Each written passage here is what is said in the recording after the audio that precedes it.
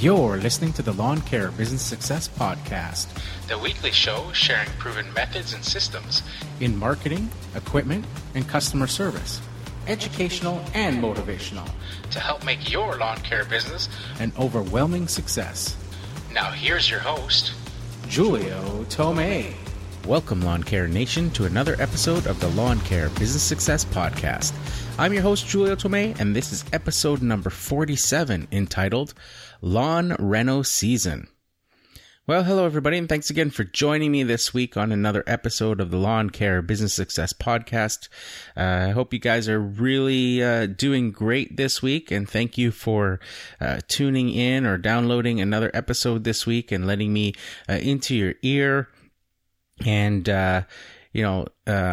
for the support that you guys have given me in the last few months or so has been fantastic. And I really appreciate that. Keep the reviews coming, the iTunes reviews. I really appreciate that as well. You can head on over to my website at lawncarebusinesssuccess.com and go to the review tabs there and read some of the reviews that have been left by some of the listeners of the podcast. Also, if you haven't already checked out the software page on the website, and if you're looking for a software management tool for your lawn care business to be able to invoice and do estimates and keep track of your clients and your billing and all that sort of stuff, I put together a page there under the resources page. You'll see a listing of some top 3 software solutions there, and then if you can click a tab underneath that, it says for the complete list. You click that and it goes into a complete list of a lot of the software solutions available out there. There's probably more that I haven't found so far, but the list is there and it keeps growing. And I sort of break down what each one offers and their trial offers and all that sort of stuff. So if you haven't checked that out, you can head on over there to lawncarebusinesssuccess.com and hit that resources page, and you'll see the links there. With spring upon us now, for most of you guys out there, lawn reno season is sort of in full effect. And here on the West Coast, or the Wet Coast, as sometimes we're known, the major issue here, as most of you have probably heard me talk about over the past few months, is moss is the big issue in lawns around here. Just due to all that moisture and all that rain for most of the year, the cloud cover, it just causes lawns to be saturated with water for so long in a lot of areas. So we get a lot of moss, and so this time of year with the spring, the phones start ringing with people,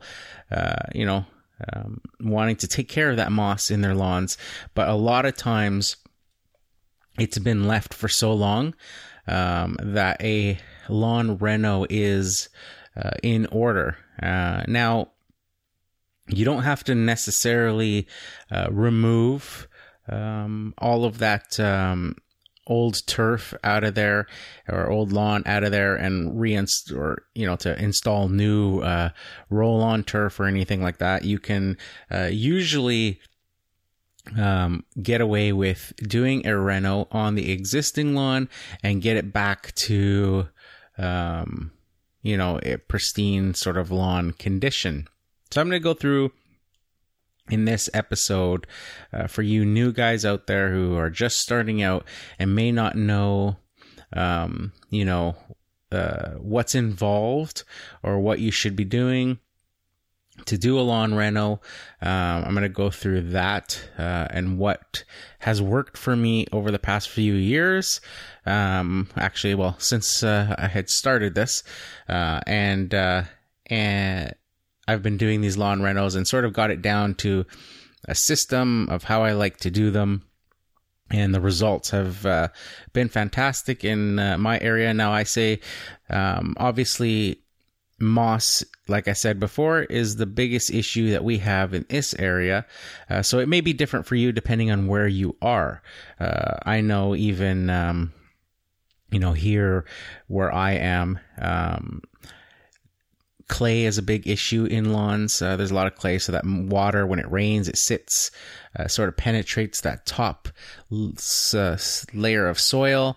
But once that water percolates through that soil, after about the 6 inches to 1 foot level, it will eventually hit a sort of clay pan here in the city where I'm at, and then the water has nowhere to go.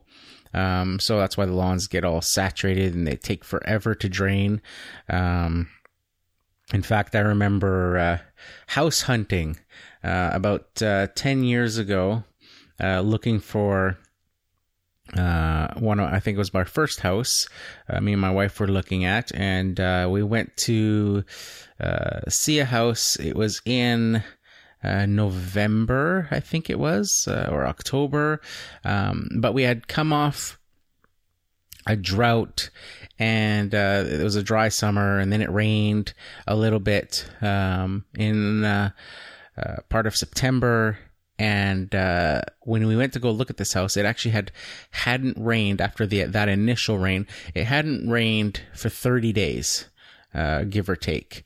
So we were roughly about a month without rain since it had last heavily rained. And I remember walking in this backyard, and it was still saturated with water.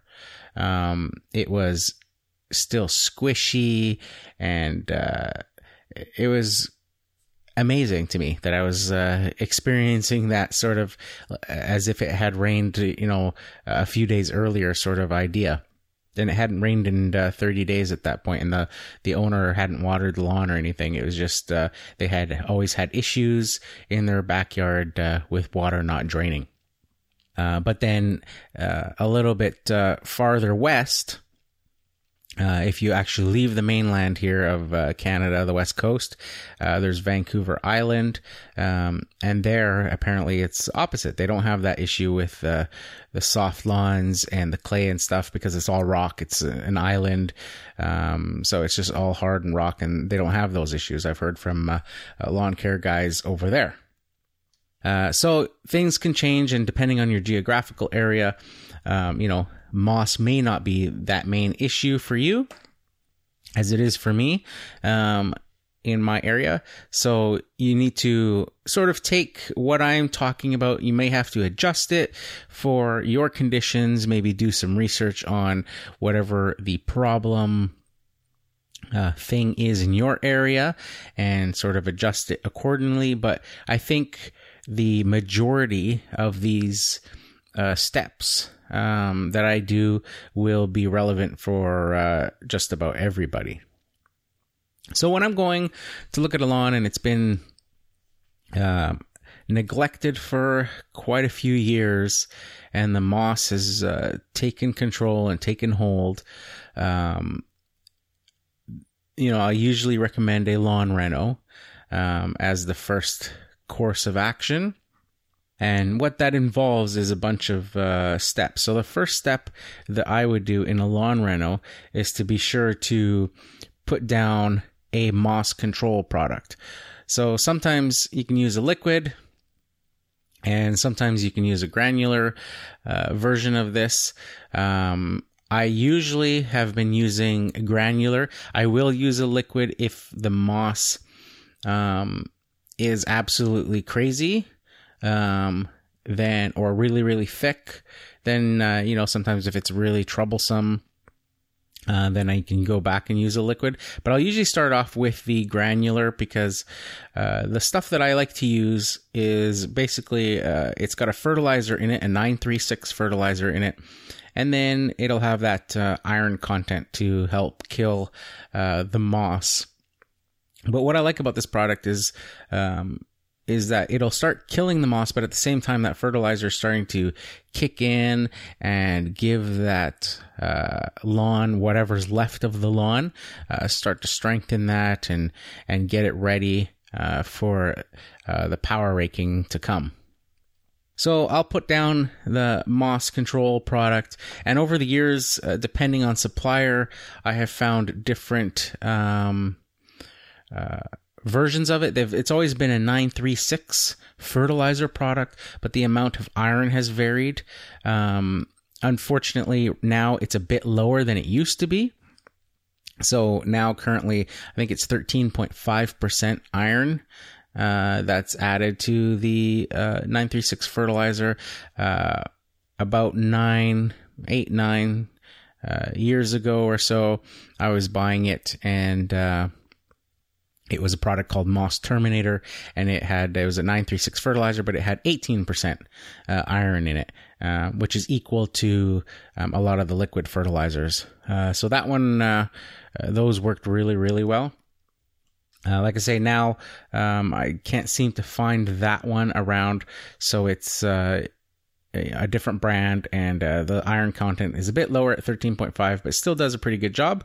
And it actually is fantastic on lawns that don't have any moss issues or have very little moss issues. Because that iron content really, really greens up the lawns and gives it a really dark emerald green color. And within a week or so, the lawn just looks fantastic. So I actually put that 936 with a 13% iron content. I put that on all of my client lawns because it just makes the lawns look amazing. And subsequently after, when I was doing my pesticide and herbicide license about 5 or 6 years ago, the instructor that came into the class was talking about iron for lawns, and how he was saying that iron is sort of like a secret weapon to use if you want to green up a lawn really quickly. And he said, say you have a client who's going to have a big family barbecue, and they want the lawn to look really fantastic and stuff. He'll go and put that iron, a fertilizer with that iron in it, a week or so before that family function, and it just makes the lawns look fantastic. So it sort of hit a light bulb in my head when he said that, because I was like, that's totally true, because I've noticed the same effects on lawns that had little moss and stuff. Obviously, if a lawn has a bunch of moss, you don't get the same effect. You do, in the respect that where the lawn is, wherever there's actual grass left, it starts to grow in nice and strong, and the color is great. But because of the amount, if there's a lot of moss, the moss control also is killing the moss, which is turning the moss black. So then you have black spots all over the lawn, which doesn't look good. But on a lawn that has no moss, or very little moss, putting that moss control product down, specifically one that has a fertilizer in it, the lawns are just fantastic. Like the neighbors, when I'm doing a client's lawn, after that week or so, once it's had time to be watered in and stuff, then the neighbors are all just going like, what the heck? How does this guy's lawn look fantastic? And, and then you get all these walk-ups of people asking you if you can do the same thing to their lawn, or do whatever you did to their neighbor's lawn. So it's actually a really great thing. Now, the next step after I do the moss control product is I leave it. And I'll leave it for a few weeks, usually, so that that moss control has time to be watered in or rained in, and also has time to do its stuff to the moss and kill the moss. Now, this is important because you don't want to just simply power rake moss without treating it first. Because you'll notice when you're power raking, you're doing it usually on a warm, sunny day, a nice dry day. Otherwise, you're just, tearing apart everything, making a huge mess if it's wet and muddy and stuff like that, right? So you're doing it on a nice dry day. Also, just makes power raking way easier, makes cleaning up way easier. So when you're doing that, though, you'll notice that it's super dusty, and a lot of that you get airborne spores and stuff from the moss, and it can actually, once you're done there, all settle back down, and you haven't killed anything beforehand if you haven't put a moss control down. And I've seen from other companies that don't moss control and their clients complaining, or even clients saying, that they've tried power raking themselves, and, the moss just came back worse. They may have had a problem area in one spot, and, they're power raking the whole lawn, and then, within that next year, the moss had spread to their whole entire lawn. And the reason for this is all that dust and those dust-borne spores from the moss. So you're power raking it, all that dust is lifted up, and because you haven't killed that moss beforehand, it all just settles back down, and now it spreads to the rest of your lawn. It can spread to neighbors' lawns, then it just starts to grow a lot easier from there. So it's always best to put a moss control product down first and make sure you kill that moss before you do any power raking. So like I said, the next step after that's done, and after it's been sitting for a few weeks, the next thing that I do is that I do then go back and usually once the moss control is done, I'll go back, and if it's not a client that I normally have on my regular scheduled visits, if it's just somebody who's calling for a lawn rental, then I may need to mow it first. But sometimes the client will take care of themselves if they're, doing the mowing themselves. I'll just give them a heads up and say, hey, we're coming on this day. Make sure you mow it as short as possible. If it's a regular scheduled client and I know that power rake is coming up, then when I'm going there to do the mowing, I will mow it and just mow it as short as I possibly can and get it ready for power raking. So then I would go and I would bring the power rake, and I'd also bring my aerator, and I would start to power rake. Now I'll go over the perimeter of the lawn first, as if you're just mowing the lawn, just going up and down, and I'll do that as the first pass. You'll clean up all of the moss and stuff, and if it's really bad, you can be pushing that power rake and you've got piles of dead moss and thatch and stuff, anywhere from like 8 to 10 inches tall behind you as you're walking with the power rake. So once I've done that first pass, I will take my rake and either manually rake it or take the lawnmower and maybe put some old blades on it, and because cleaning up power raking debris can really destroy your lawnmower blades. So I usually have old spares that I can use. So I will take that, mow it again in a direction just to make sure it's all cleaned up. And obviously I'm bagging it at this point, so I'm cleaning up all the rest of it. And then I'll hit the power rake again a second time in the opposite direction. So again, I'll go around the perimeter, but then I'll go back and forth in the opposite direction of what I was doing the first time. So if I was going up and down the yard in sort of lengthwise, sort of if the lawn is like a long ways, the second time around, I'll be going side to side, back and forth, so that you're doing sort of a cross pattern. And then once that's done, again, get to raking it into piles, get rid of, the biggest parts of it, go with the lawnmower, go over it again, just to clean it all up again, make sure you're picking up all the little bits.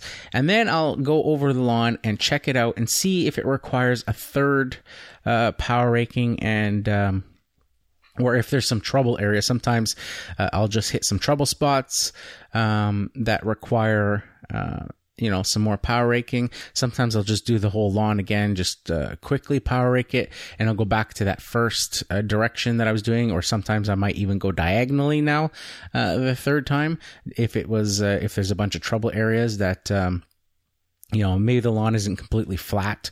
It might have some lumpy spots or something that is causing the tines of the power rake not to quite bite into the soil or the root system properly to be able to pull out that stuff. Now, when I'm doing the tines, how I'll set it is I just set the power rake on a sidewalk or flat surface, and I'll set or lower the tines so that when the machine is engaged, this is obviously with the machine off, but if the machine were to be engaged, that the tines are just touching the ground.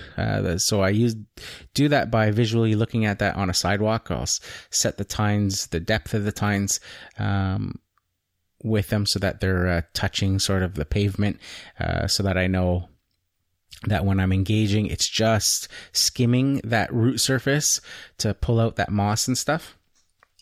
So that's what I'll do there. Do those 2 to 3 passes. And then I finished that off with a mowing. Again, a third mowing if needed. And just to clean it all up and clean up all the loose debris and stuff that might be there. You have to be careful if there's big areas of just dirt and stuff. This is where it can get really dusty and messy. You want to sort of try to avoid those spots and just go over the spots where there is lawn left over. At this point, it's going to look pretty decimated, and it's going to be pretty gray and brown looking. Power raking is very hard on a lawn, with those tines just barely cutting into the surface. A lot of times, all of those roots and the root system and stuff that are sort of the sideways creeping roots can get all sliced up with the power rake. So the lawn's going to go into sort of a stress mode for the next little bit. But the next step that I like to do is then I'm going to put down some lime on the lawn, and I like to use like a Dolipril product instead of the powdery white messy stuff that half blows away. I like to use the Dolipril. It's a little bit more expensive, but you know exactly what's going down because it's basically like a fertilizer. It is a little bit dusty because there's always residue and stuff in the bags, but it's not as bad as the white chalky type lime that, if you get a little bit of wind and you start spreading it, it's just all blowing down the neighborhood to all the neighbors' lawns and stuff. So the Dolipril is nice because it's in sort of a pellet form, just like, a standard fertilizer. But it's highly soluble. So as soon as it gets wet, it turns, back into that sort of chalky white, that you would normally associate with lime. Because of this, you want to make sure that, you're blowing off all your sidewalks and hard surfaces after you put the Dolipril down. You don't want to leave any pellets straight because, like I said, as soon as they get wet, they dissolve and then it just leaves white dots all over the lawn. They wash off very easily. Like if you get a heavy rain, it completely washes off. So it's not a permanent stain. But if it's just a sprinkle or morning dew or that sort of thing, then there's the customer's left with all this white dots all over their lawn and all over their sidewalks and driveways and stuff. So you want to make sure you blow that off. So I'll do that at the very end of this particular part of the lawn rental. Is I'll once everything's done, obviously I'll go with the blower to clean up, but I'll be blowing everything, all the little fertilizer and grass seed and things like that may have gone onto the hard surfaces. I blow it back onto the lawn surface. So anyways, that gets me back to that. And also that reminds me that with that moss control product, doing it with a pellet form, the 936 type fertilizer that has the moss control, because you're using a fertilizer spreader with that as well, you want to also make sure that you're blowing off all your sidewalks and driveways and stuff back onto the lawn once you're done, to make sure that none of that fertilizer with the moss control is left on those surfaces because of the iron in it. Once that gets wet, it leaves orange stain marks on the hard surfaces because the iron is basically rusting once it gets wet. So it leaves stain marks on those hard concrete surfaces. Again, I don't think it's permanent. At least I've never experienced any long-term issues. It eventually just washes off with a bunch of rain. But then again, I have always blown off and cleaned up after myself anyway, so it's never been an issue for me. So back to that, the step there. So after putting that lime down, the next step that I would do is put down a starter fertilizer. So I get my seed and my lime and my fertilizer at a landscape supplier specifically.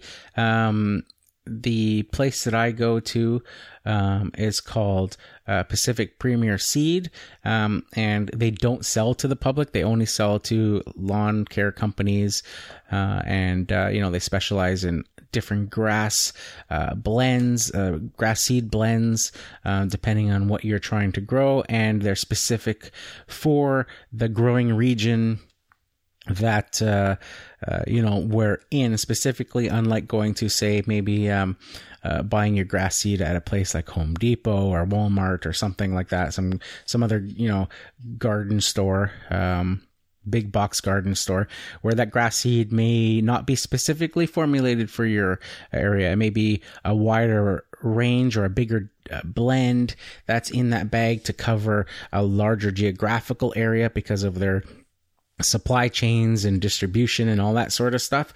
It may not be targeted for a specific area. So I like going to specific seed suppliers so that you can get the blend. Obviously, also the pricing is going to be a lot better. Even though, a bag of grass seed for me can be in the $100 range, but it's a huge huge, like 50 kilo bag of grass seed.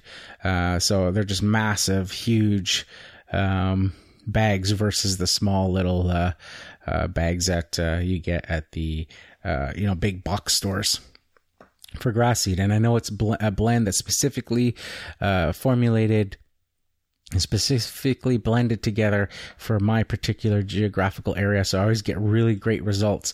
They also have custom blends if you want a shade seed mixed with a sun loving type seed. They have it all blended there, so I never have to worry about what I'm putting down or that sort of thing, because I know that this is what they specialize in and blending it for this specific area.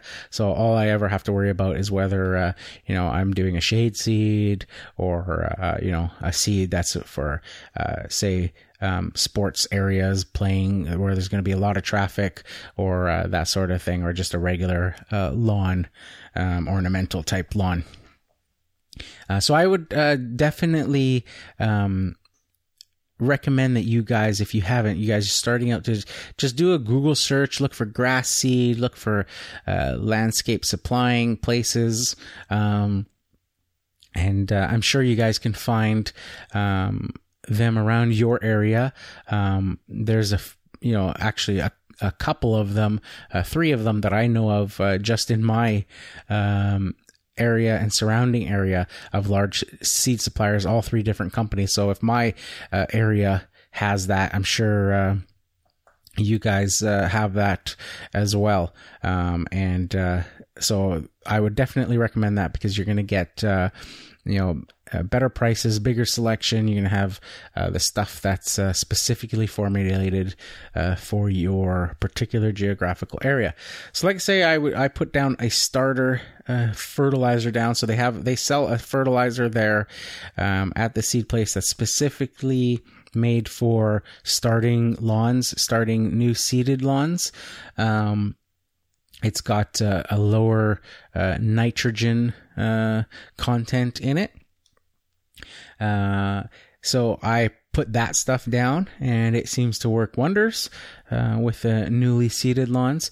So that next step is I do that lime, put that lime down, I put the fertilizer down, And then I cover the entire lawn with the grass seed that I've gotten from these places.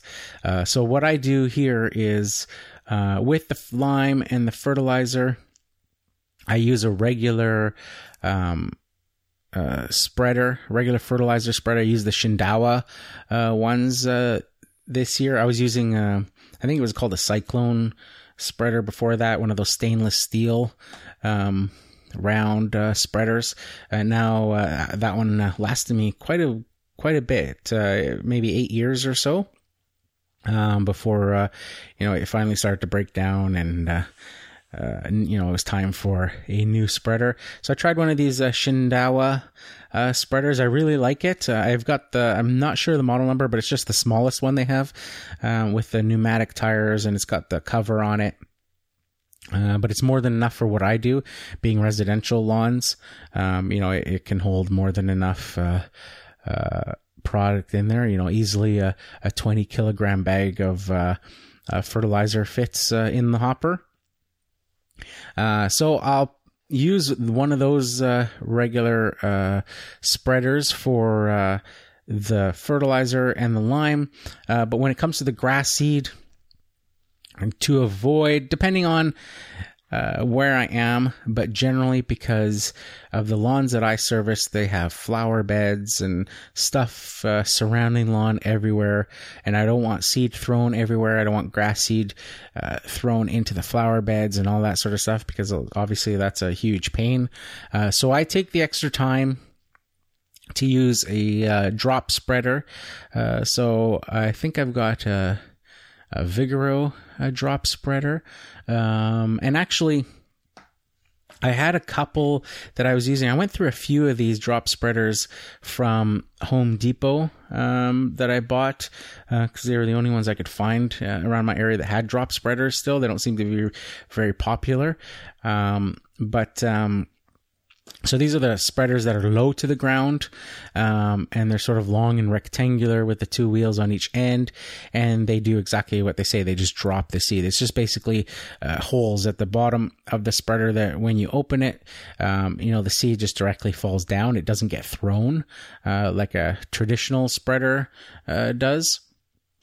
A broadcast spreader does. So with a drop spreader, it just drops the seed down. The broadcast spreader, obviously, it has that spinning wheel at the bottom. So as the product falls onto that wheel, it spins it and distributes it, broadcasts it over larger areas.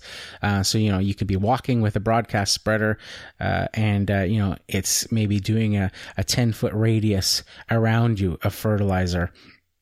Where with a drop spreader, you're only getting, if the spreader's 21 inches wide or 22 inches wide, that's as wide of a path as you're doing it. So you have to make sure that you're going and overlapping all your areas as you go down the length of your lawn. You turn around, you're making sure that you're overlapping that previous by an inch or so.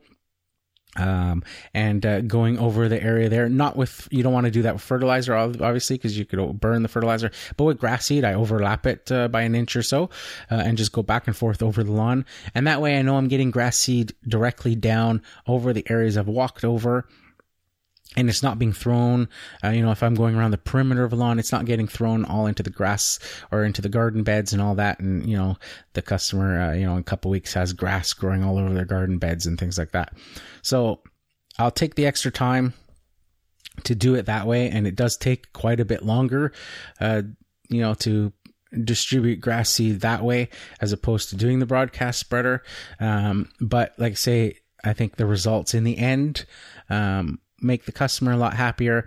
And, over the years, I have priced accordingly for reseeding a lawn because I know how I'm doing it and doing it with the drop spreader, which takes longer. So I just price out accordingly to that.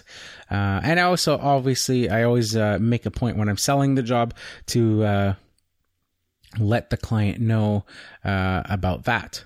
So I am going to just take a break and just a few messages, and then we'll get back into it. Hey guys, if you have any questions or comments about the show, I'd love to hear from you. You can head on over to lawncarebusinesssuccess.com/contact. And while you're there, why not join my mailing list and get access to a free PDF document of a landscape maintenance contract you can feel free to copy and use in your own business. For you Instagram users out there, be sure to follow me at Lawn Care Business Success. And if you haven't checked out my videos yet, well, what are you waiting for? Be sure to subscribe to the Lawn Care Business Success YouTube channel. Now, I know you guys love listening to audio while you work as much as I do, so I've partnered up with Audible to offer you guys a free 30-day trial and 2 free audiobooks of your choice. There's no long-term commitments, and you can cancel anytime.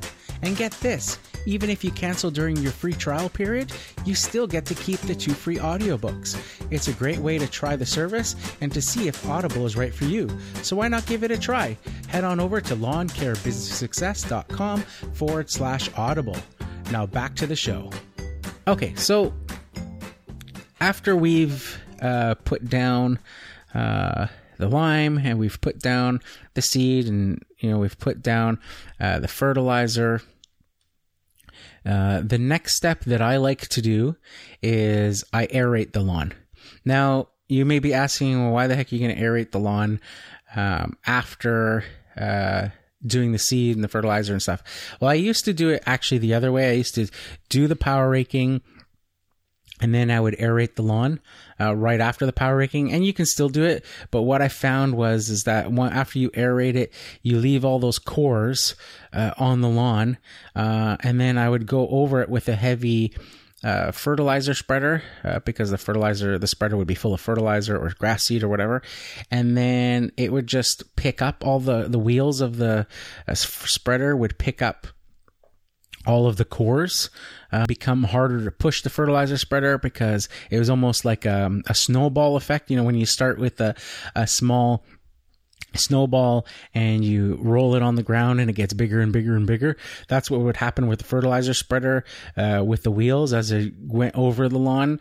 The dirt from the cores of the the aerator would start to pack into the tires, and as it went over more, they would collect and start to get bigger and bigger and bigger, and you'd have all this dirt packed onto the wheels, and it would make pushing the spreader lumpy. And then as you're going on to you might be going from one area of a lawn and having to cross a driveway or something to get to another area, and you've got the fertilizer spreader full. It's too heavy to carry, so you're pushing it, but because the dirt, now you're tracking dirt across a driveway because it's all packed into the wheels and stuff. So what I found to work better was to do that power raking first. You're cleaning up everything after that. Then basically it's just lawn. You may have a couple of areas of just some dirt patches and stuff, but it's not as bad as having all those loose cores there.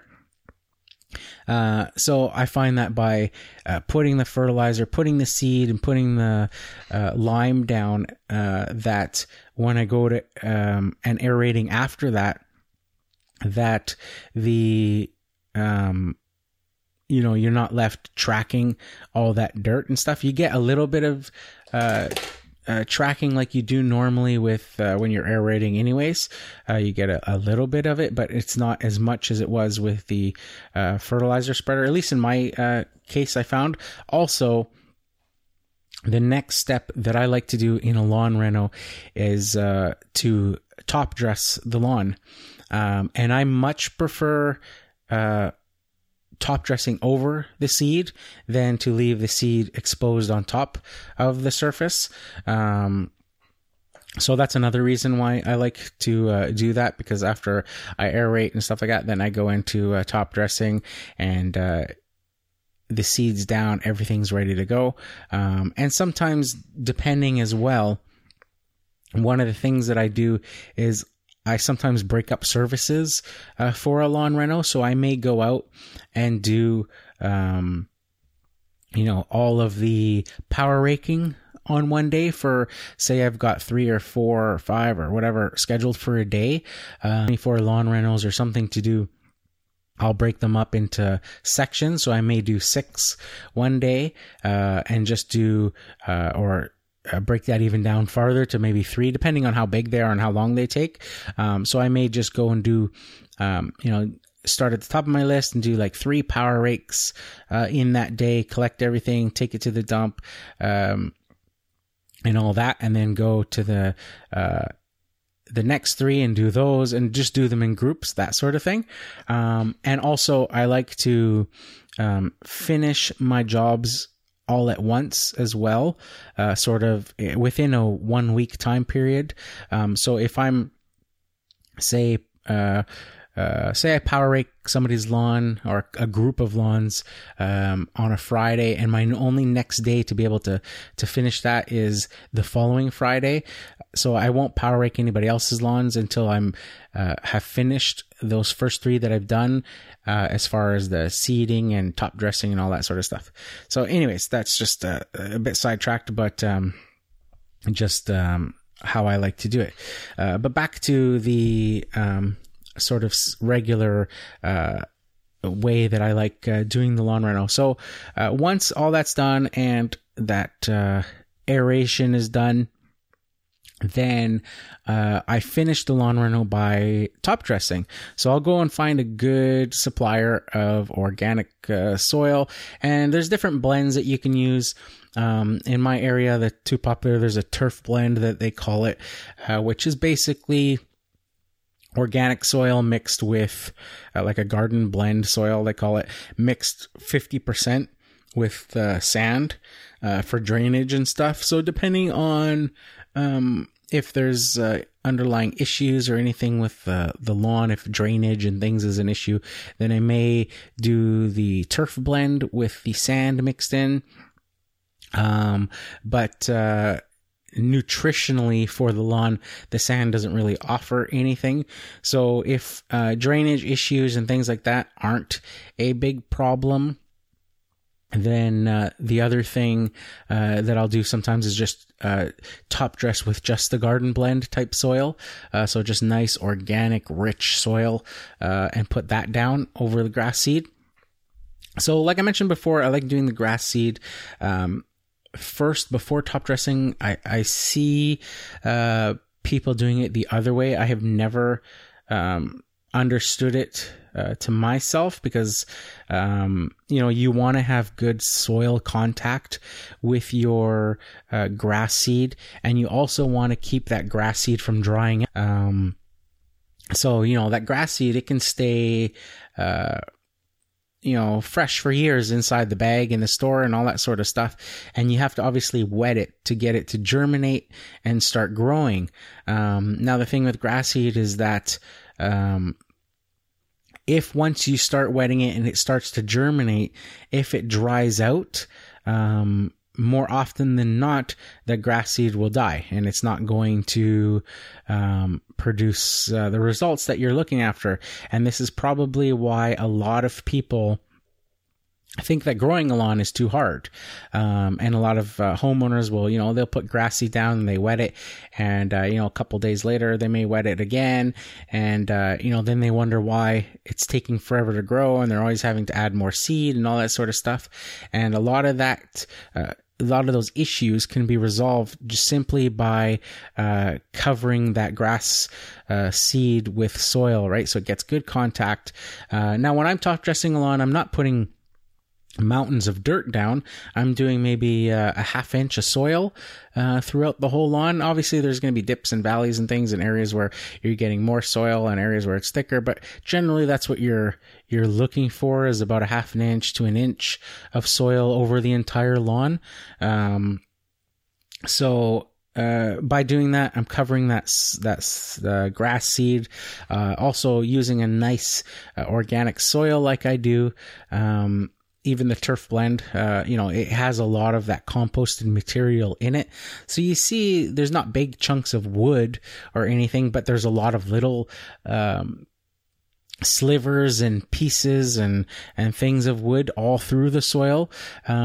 And this actually works great to your advantage, because when you go to water that lawn, that all those little wood chips and bits all soak up that water, and then they slowly release that water over time, which helps keep that grass seed moist, because it's covered under the soil. It's not exposed to the air, which will dry it out really quickly. it's under the soil, and it stays wet longer, and it just gives you a better result. Now, what I tell the customer after I top dress, because now that's the final step, I'm done at this point. I've fulfilled my, as far as my quote goes and all that sort of goes. And now it's the responsibility shifts now to the homeowner, and them having to water it. And I let them know, I sort of tell them what I just said to you guys, how the grass seed can stay fresh in the bags for years and stuff. Once you put it down, it needs to be wet. If it dries after that, I sort of scare them a bit by saying, if it dries at all, it's not gonna take, it's not gonna think, just to sort of emphasize that, so that they're make sure that they water and stuff. And generally, I've had no issues then. They're constantly watering the lawn, or setting their sprinklers for a couple times a day to water the lawn during the springtime, which works out great because in our area, there's no watering restrictions in this point yet until towards the end of May. So the lawn gets watered a few times a day. It stays nice and wet. I also tell them to water deeply, that you don't want shallow watering, that you want at least an inch of water, in the lawn. And I tell them simply, if, the easiest thing to do is just find a container that's about an inch deep, like a tuna fish can or a cat food can, and just place that sort of in the middle of the path of their watering, and turn on the sprinklers, and just keep an eye on it and see when that can fills up, because that can is about an inch high. Once that can fills up, and you've timed how long that takes, then you know how long it takes you to water your lawn to get an inch of water on the lawn. So basically, I sort of just use that rule of thumb. The people water lawns, and I tell them also that from that point is, if it's a regular customer, tell them that, we're going to be skipping the mowing. It could be anywhere from at least 4 weeks to about 6 weeks before we mow the lawn for the first time. And this just gives all the little seedlings, time to grow and time to put their roots down and get nice and strong without running a heavy mower over top and destroying all the work we've put in. Or rutting, or leaving a lumpy, bumpy lawn over the top dressing and all that sort of stuff. So that's that next step. After the 6 weeks, I return to the lawn, and I will do the first mowing. I also tell the customer in advance after we finish that when I come back to do that first mowing, that there ultimately will be some bare areas where seed didn't take, because generally there's some spots that do dry out, or the birds start going crazy and starting to pick through the soil and stuff, looking for the grass seed and things like that, particularly smaller birds. So there's always some areas, but it's not generally a huge issue. There might be 1 or 2 spots that need some more seed at that 6 week time. And at that point, what I do is, because I've already top dressed the lawn, it doesn't need any more soil. So at this point, I'll just put grass seed on top of those bare areas, but then I'll rake it in with the rake to make sure it gets good soil contact and to cover the seed as best as possible. And from that point forward, I just instruct the client to keep watering it, and we start the weekly mowing again from that point. But I just avoid those areas that haven't fully filled in yet. And within the next few weeks, I just monitor it and see, and eventually within, about 2 months or so, 2.5 months, your lawn reno is complete as far as it being filled in and nice, and the lawn is growing nice and steady. Now, an optional step here is to, at this point, then depending on the situation, is putting a weed control product down. Now, depending on where you live, there may be restrictions on this. They're starting to come down through a lot of North American cities and stuff. What I used to do was I would wait a month or so after the lawn had been fully established and everything was like filled in. And then I would put a weed control product down, like Killex or something, a selective herbicide. I'd put that down, and just to kill off any weeds and stuff, because you'll find that when you power raking, you're disrupting the soil, you're removing a lot of that moss and thatch and things like that. There's a lot of bare areas, so now it's sort of all those opportunistic weed seeds and stuff that are in the soil, you've disturbed them, and sometimes you get a whole crazy case of weeds coming up. Another optional thing that you can do is that you can do the weed spraying after you've power raked, but before you've come back to do the seeding and stuff. So I've had success both ways, and I'm not quite sure. I think I prefer maybe the first way that I've been doing it, where I just wait after the lawn is fully established to do it, because then you get a hold of all those weeds, because obviously the weed killer needs contact with the weed, right? So if you're doing it right after you're power raking it, there may be some weeds there that are left, but the weed seeds and stuff that are opportunistic aren't really going to be affected by a weed killer at that point. It's going to be a week or so by the time you put that weed killer down, or from the time you put the weed killer down to when that weed seed would be starting to grow and stuff. So it's not really going to, it's not going to have a leaf surface for that weed killer to be in contact with. So I like the other way, where once the lawn is fully established, you just don't worry about the weeds at that point, and you wait until the seeds and everything's filled in, because you'll notice on the weed seed bags, or even on the weed killer, it'll say, like on a bottle of Killex or something, it'll tell you that not to use it on newly seeded lawns for at least 6 weeks after. So I just follow that sort of general rule of thumb. I like to wait, tell the client not to sweat it, that, it's going to have some weeds popping up on the newly seeded lawn for the first bit, and then you can go in after and apply that weed control product if necessary after that. And generally, it only takes one application of something like Killex.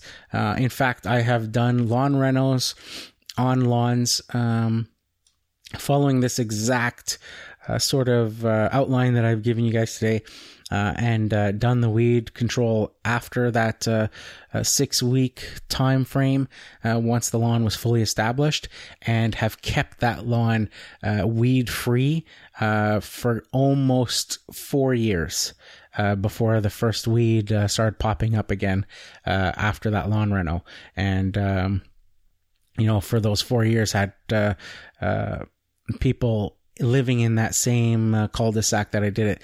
Every time I was there, constantly coming up to me, asking me what I did to their neighbor's lawn to make it look so good, that it just blew all of the other lawns out of the water, and it looks like a brand new laid sod lawn down. So that's basically it for how to do a lawn reno. Like I say, you may have to adjust depending on the conditions, or what is the problem sort of issue with lawns in your area, and you may have to adjust or adjust what you're putting down. I know in some areas, like I say, just in my geographical area of living on the west coast of Canada, in the province of British Columbia, we have an area towards the east here called the Okanagan Valley. It gets really hot there, and I know over there that they don't use lime and stuff on their lawns because they have the opposite soil conditions there. And like I said, on the island towards the west, that they don't have issues with the clay and the soil being so wet and stuff all the time. So even in an area like that, you can have multiple different scenarios. So just like I say, it's just a guideline. This is what works for me here where I am. So you have to take that and remember that part of it and adjust accordingly to where you are, obviously, because the environmental conditions, just in North America are going to be so diverse from up north all the way down south, and you're going to have to adjust accordingly. But basically, this is what I do for a regular residential lawn. Every spring I've been doing tons and tons of them every year for the past 10 years, and they've all turned out fantastic. I have no issues. It's almost second nature with me now doing them. I just follow sort of the step by step. I've taught other guys how to do this as well, other landscapers who have asked me. And I've shared my process with them, and they've had equal good results as well. So if you want to give that a try, that's sort of basically what I do for you new guys out there who may not know sort of the steps involved on how you would renovate a lawn. But like I say, just make sure you do your research on what is actually needed in your area as far as the different products and what's available to you. Even the soils. Like I said, there's different types of soil blends and stuff. There's different seed blends. I've mixed and matched seed blends before where I'm doing, shade seed on part of a lawn and blending in some of the regular seed with that, where there was problem areas and things like that, and found, success with that. And done full sun seed in other areas. So I basically, you want to customize it for the lawn so that you're giving the best results possible that you can. And, so your clients are happy. You're going to get referred, a lot of referrals and, other work, coming from it. And it's another reason why, when I'm selling a job, sometimes you encounter clients that are, cheap, to say the least, and they don't want to do all of it. They're like, just do this part, just do the power raking, throw some seed down, or just think, and that's not going to do anything. Yeah, the power raking will remove the stuff, but if it's a heavily infested lawn of moss or something like that, they're going to have bare patches. Then they want you to just throw seed on top. They don't want to do the top dressing. They don't even want fertilizer or lime. They don't, want to heed your advice, and I'll tell them I can't do it. I'll say, here's the reason why, because I'm going to be sitting here with my truck and trailer parked in front of your house doing this. All your neighbors are going to see me doing this job. And in 6 weeks, 8 weeks, 2 months, when the lawn still looks like crap because none of the seed grew, because you didn't want to top dress it, you didn't want to put fertilizer down or do any of that, who do you think your my potential clients and your neighbors are not going to call to come and do a job? Because they're not going to know that you didn't want to do all these extra steps, all the stuff that's required to do that job. They're just going to know that you hired this company to come and do this, and that 6 weeks later, the lawn looks worse than it did before I got there. So, with stuff like that, I won't do it. They either do the whole kit and caboodle if it's required. And obviously, if a lawn doesn't need a certain step or something, then I'm not going to recommend it to them. But in the case of, most cases when you're doing lawn reno, it's going to require all these steps. And if they don't want to do all of it, it can be easy to say, oh yeah, I'll just do it and just take the money and, forget about it.